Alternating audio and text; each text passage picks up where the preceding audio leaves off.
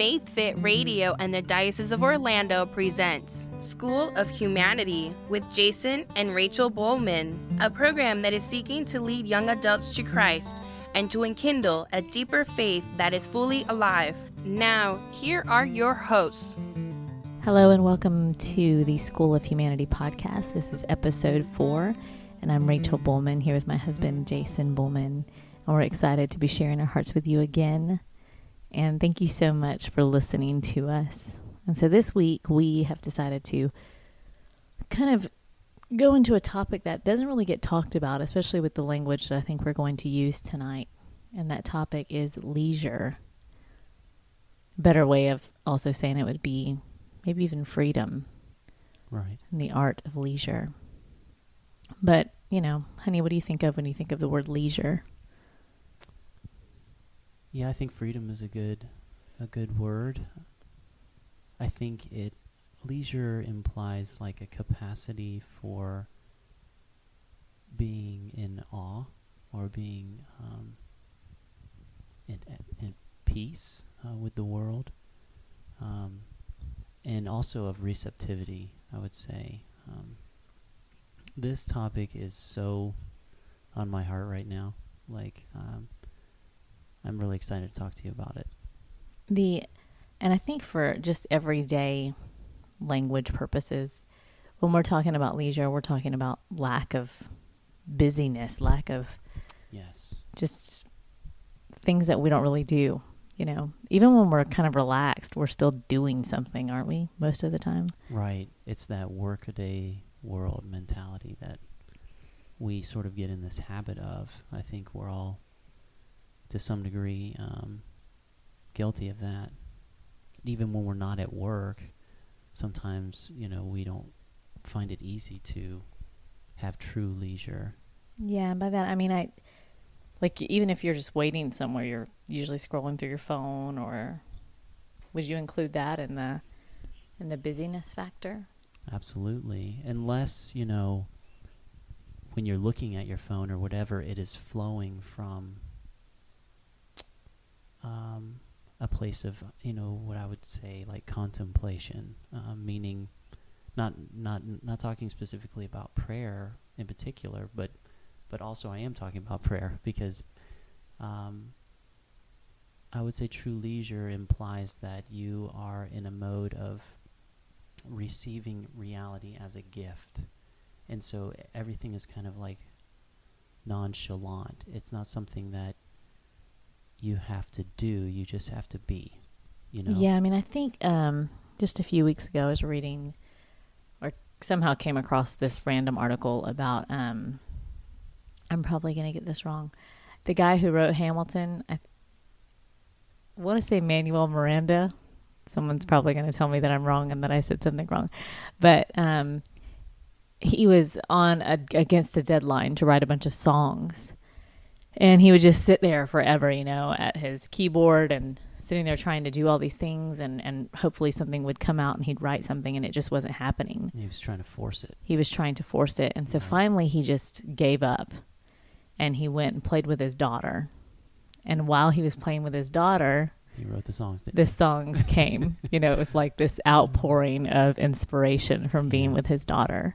Right. And I'm guessing that's what you mean by... Yeah, exactly. I think that just acknowledging that he had to be inspired, and that he had to receive it, and that beauty resulted when he was actually at leisure rather than as a result of grinding his teeth and working it out and forcing it. He was able to just relax and be, and it flowed, from his receiving and from that capacity for leisure.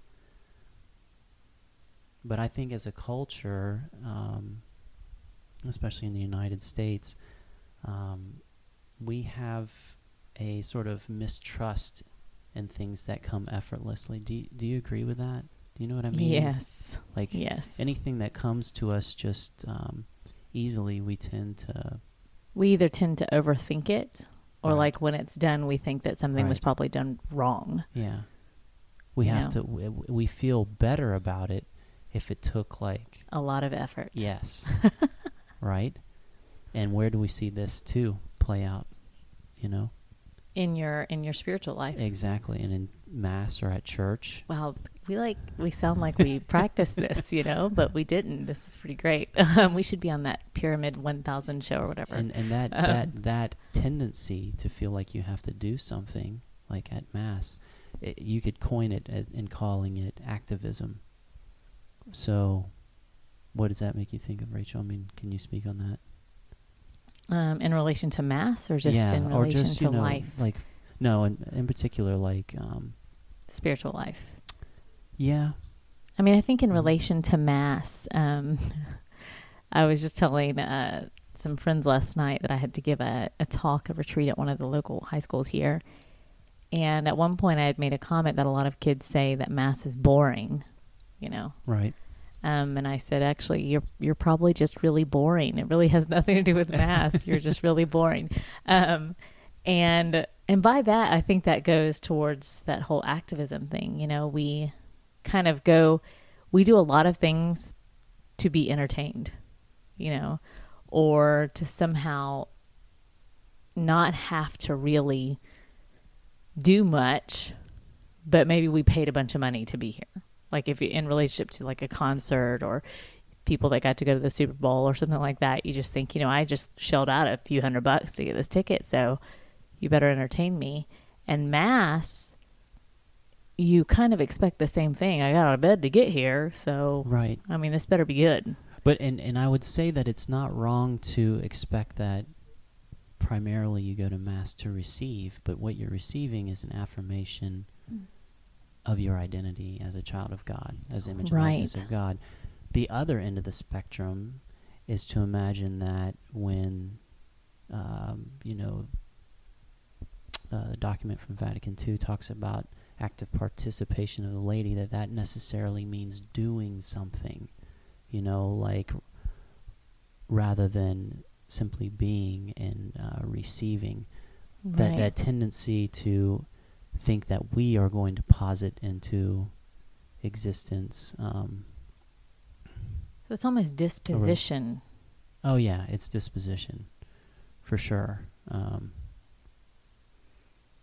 I would say that activism that we see in the church is a result of an overall culture crisis that we have, where we have failed to see reality as a gift anymore, and we have failed to be able to relax in abandonment that the Lord is with us and that we're going to be okay, and we can rest in His love. We rather see that as sort of shaky ground, like we were saying before. We don't trust that. So then now I become the source of my salvation and of bringing forth goodness in the world. And so now it's on me. So now all this burden gets placed on our back. We take on the whole worries of the world. You know what I mean? Right. And so, and we're not meant to carry those burdens. Remember, right. Christ I mean, there's even just a level of trust that has to come with finally going to sleep at night, Right. And so we bring that anxiety to Mass. And so we think like, okay, for me to participate in Mass, I have to do something. I have to, I need to be in ministry in some way, and see what that betrays is the fact that, no, you are a child of God, and your identity is not in what you do, right? It's in who you are. And what you do, our work, is an expression of man's contemplation of his identity, right? So being precedes action. So, I mean, that's maybe one of the issues that happens is that we tend to act before we have taken time to be. Exactly. Because, but that is a result of an anxiety of not knowing who we are and not accepting the goodness that in which we were created as Imago Dei, as the image and likeness of God. And so in this anxiety, we feel like we have to do something in order for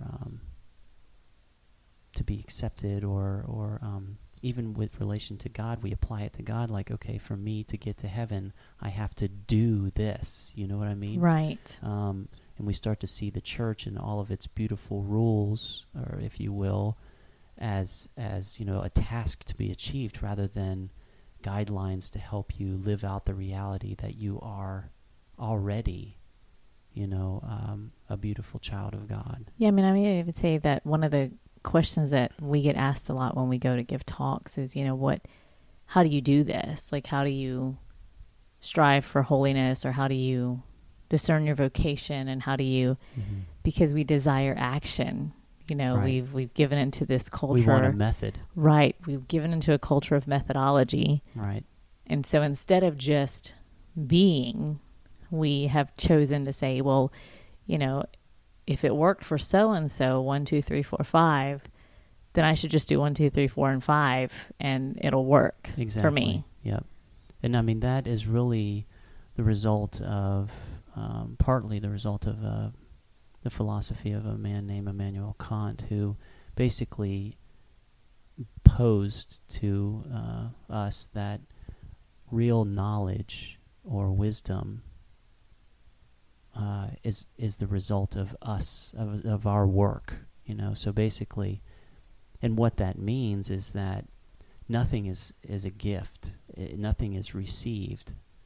You have to work in order to gain knowledge or to gain wisdom and to build up a society, And so, as a result, there goes leisure.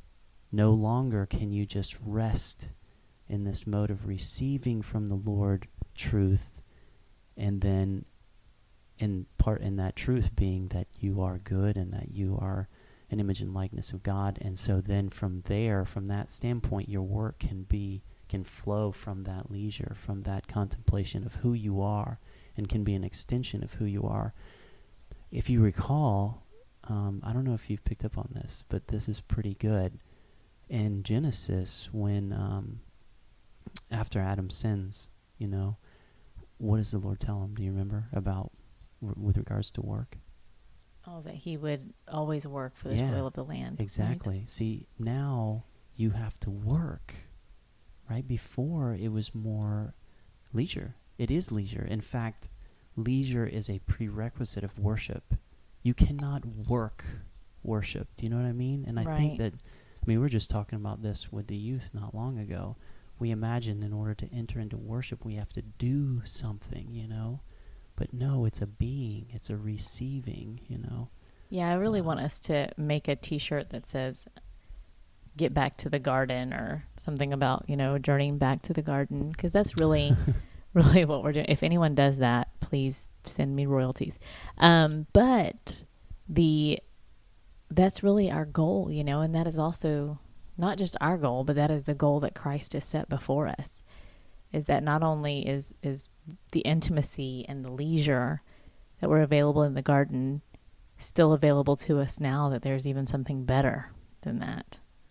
Oh, yeah, in Christ, you mean? Right. Yeah, he has introduced humanity, the human nature, into the divine essence and elevated our nature above even the angels now. So, yeah, the dignity of being human and sharing that with Christ Jesus the Lord, is something you can't exhaust. It's a beauty that is beyond. And in fact, that is what we should be about, is, contemplating the beauty of the gift of who we are. And then from that flows how we get to express who we are through our work in the reality that's given to us, for me, as a physician assistant in Lakeland, at my work in that sense too. Yeah, we get very consumed with the world's idea of success and work. Yep. And we go so far as to forget, because leisure, like we were talking about earlier, the beauty of leisure is that that's when the most inspiration will come. It is. In fact, I think it's the only mode of being in which true wisdom and knowledge can result. The word philosophy comes from philos and sophia, which means a love of wisdom, and love implies a free giving and receiving, right? It's not work. Right. So wisdom isn't a result of our own arduous work that we posit into existence, through our toil. We're not the source of it. So yeah, I think one of the biggest issues, and especially, like with you, Jason works like an average of 70 hours a week, something ridiculous. Anything less than that is a pretty sweet week for us. And then, we have 3 children, soon to be 4 children, all under the age of 7. Mm-hmm. And so, life can get really busy where you're just doing, you're not Right. really being at any time. You're just kind of, Right. I need to make the beds, or I've got to make sure I've got dinner on this time and got all this stuff done at a certain time. And even with you, you're at work and you're working, and then you come home, and then we even take different vocational roles and we turn them into work when they're meant to be leisure. Oh, yeah. I mean, that whole workaday world mentality, we're at danger of living in it all the time. And instead of, me contemplating the beauty of my fatherhood, and then from that flows all of these, mundane tasks of making the bed and making the kids dinner and all that, and it being a beautiful thing that sanctifies me, which is how we should operate, It becomes like a burden, because I've forgotten who I am. And Right. I become a cog in the wheel, and instead of the Sabbath being created for man is now created for the Sabbath in my mind, And so Right. the end of what I'm doing is the work itself, which is hell, literally, And so how often do we, even go to Mass and it's a work for us? We're like, yeah, I got to go. I got to check, that box that I've made it to Mass. And we've totally missed the entire purpose of our Right. existence, Right. It's sad. We need an awakening. We do. Our orientation just has to always be correct. So I think anytime that we feel that tension of forgetting who we are, that's the first thing we have to check is our orientation. Mm-hmm. Today I was bringing the kids home from school, and I call it the witching hour because like 3:00 everybody's ready to die, mommy included, because I'm just really tired, and then they're all tired, and so. That's so weird. No one else experiences that. No, my kids are just crazy. I'm just kidding, but. We were driving back, and there is this, we have this playlist of ridiculous kids songs that we always listen to in the car. And so I had this playlist going, and of course, like any other time, they're singing like really super loud, and Gemma's totally off key and only knows every other word. And then the boys are like shaking the car because they're dancing so much. And so today I just enjoyed it. I was just laughing, and I was singing off key with them and just having a great time. And I remember thinking, like, it's so much better when my orientation is towards the heart of God. Right. And again, leisure took over for you there. Right. And you were able to, even because you when could catch me trials, at a day when I'm not orientated correctly. And oriented. Stop it. Did I make up a word? Orientated sounds so much better and much more official. So, but whatever words you just used, when I am turned correctly to the right person and to the knowledge that I am his child, then I'm not in the car going, turning off the music. You guys are being too loud. You're I've happy. done that. Or, mommy hates that song we're not listening to. What does the fox say again? That's a fantastic song.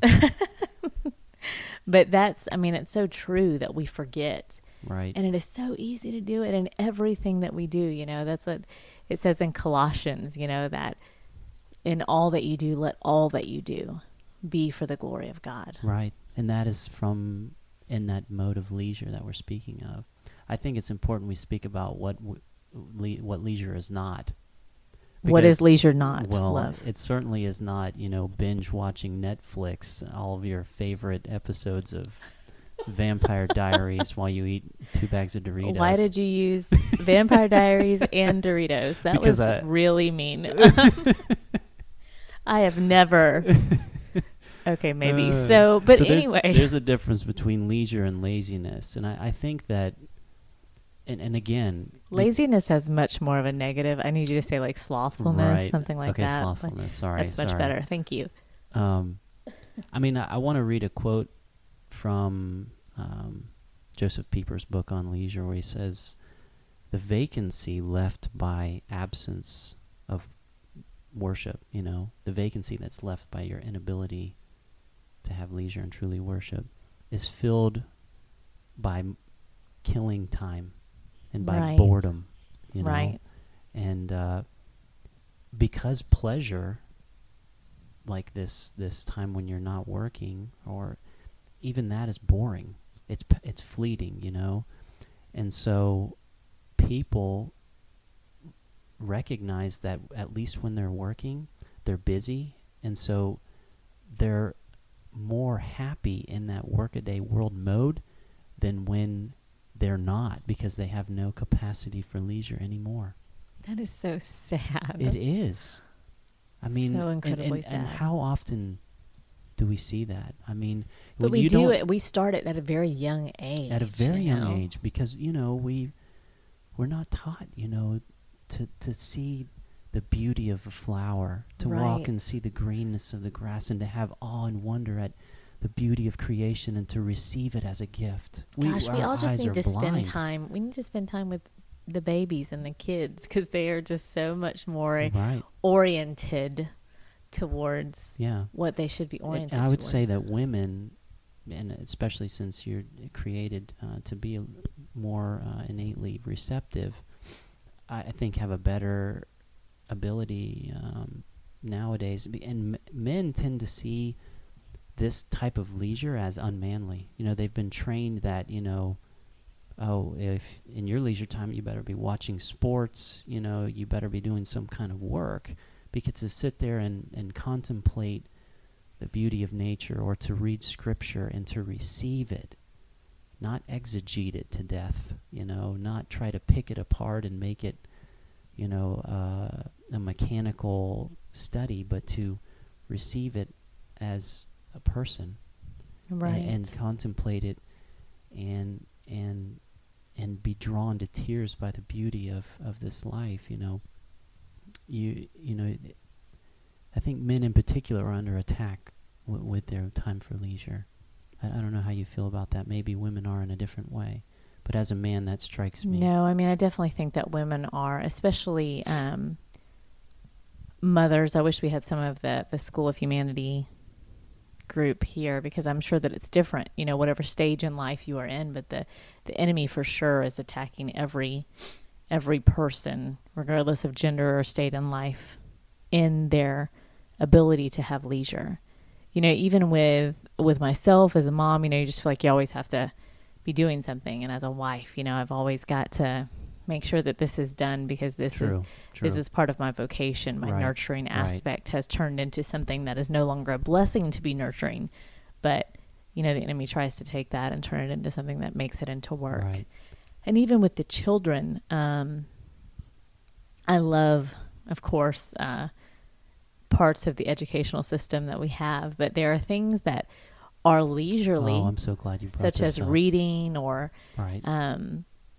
just regular work that becomes much more of a working task. My son has a very large AR goal, and so it's a beautiful thing, but it turns, for reading to him, if I make it a race, it becomes work. Like last semester or something, we put it off way too long, and so I had him reading like a book every night, and it just becomes tough, and it robs that moment of joy. It is, and that's that Kantian and Cartesian philosophy that's infiltrated even our education system, where, honestly, when we study something, it should be with leisure. And how much more do we learn when we do it because we love it, rather than because, I have to get a good grade. And even the fact that we have to have grades, I question that. And some people are going to think I'm crazy for that. But I mean...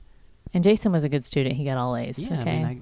But, when you study, like when I study philosophy and theology, I'm not taking any classes, I'm not being graded, but I love it. And so I'm more capacitated to receive it and remember it and do well with it than if I'm having to arduously work at something that I haven't been shown the beauty and I have no awe of, I'm just doing it because I imagine that, success equals work and that I've got to just grind it out if I want to have success in this life. Right. What a bleak view of life that is. They, I know we're getting close to the end of the podcast, but I wanted to share from Father Mike Schmitz, the stuff that's out there from Ascension Press that is great. But he had done one not too long ago about, how much sleep you get.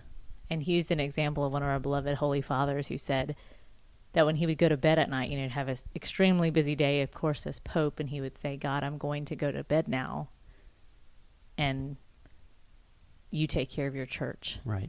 And it was just this act of finally Abandonment. trusting and abandoning, Right. And it's just such a beautiful thing. And Father Mike, if you ever want to be on the podcast, you can be on the podcast. But it takes trust to be who you are. Yeah. And it takes trust to allow yourself to be in leisure. Yeah. So may this week for you, our listeners, be filled with at least a few minutes of leisure. Yes, with freedom. Not even listening to us, but listening to the heart of God. And we can't wait to be with you next time. God bless.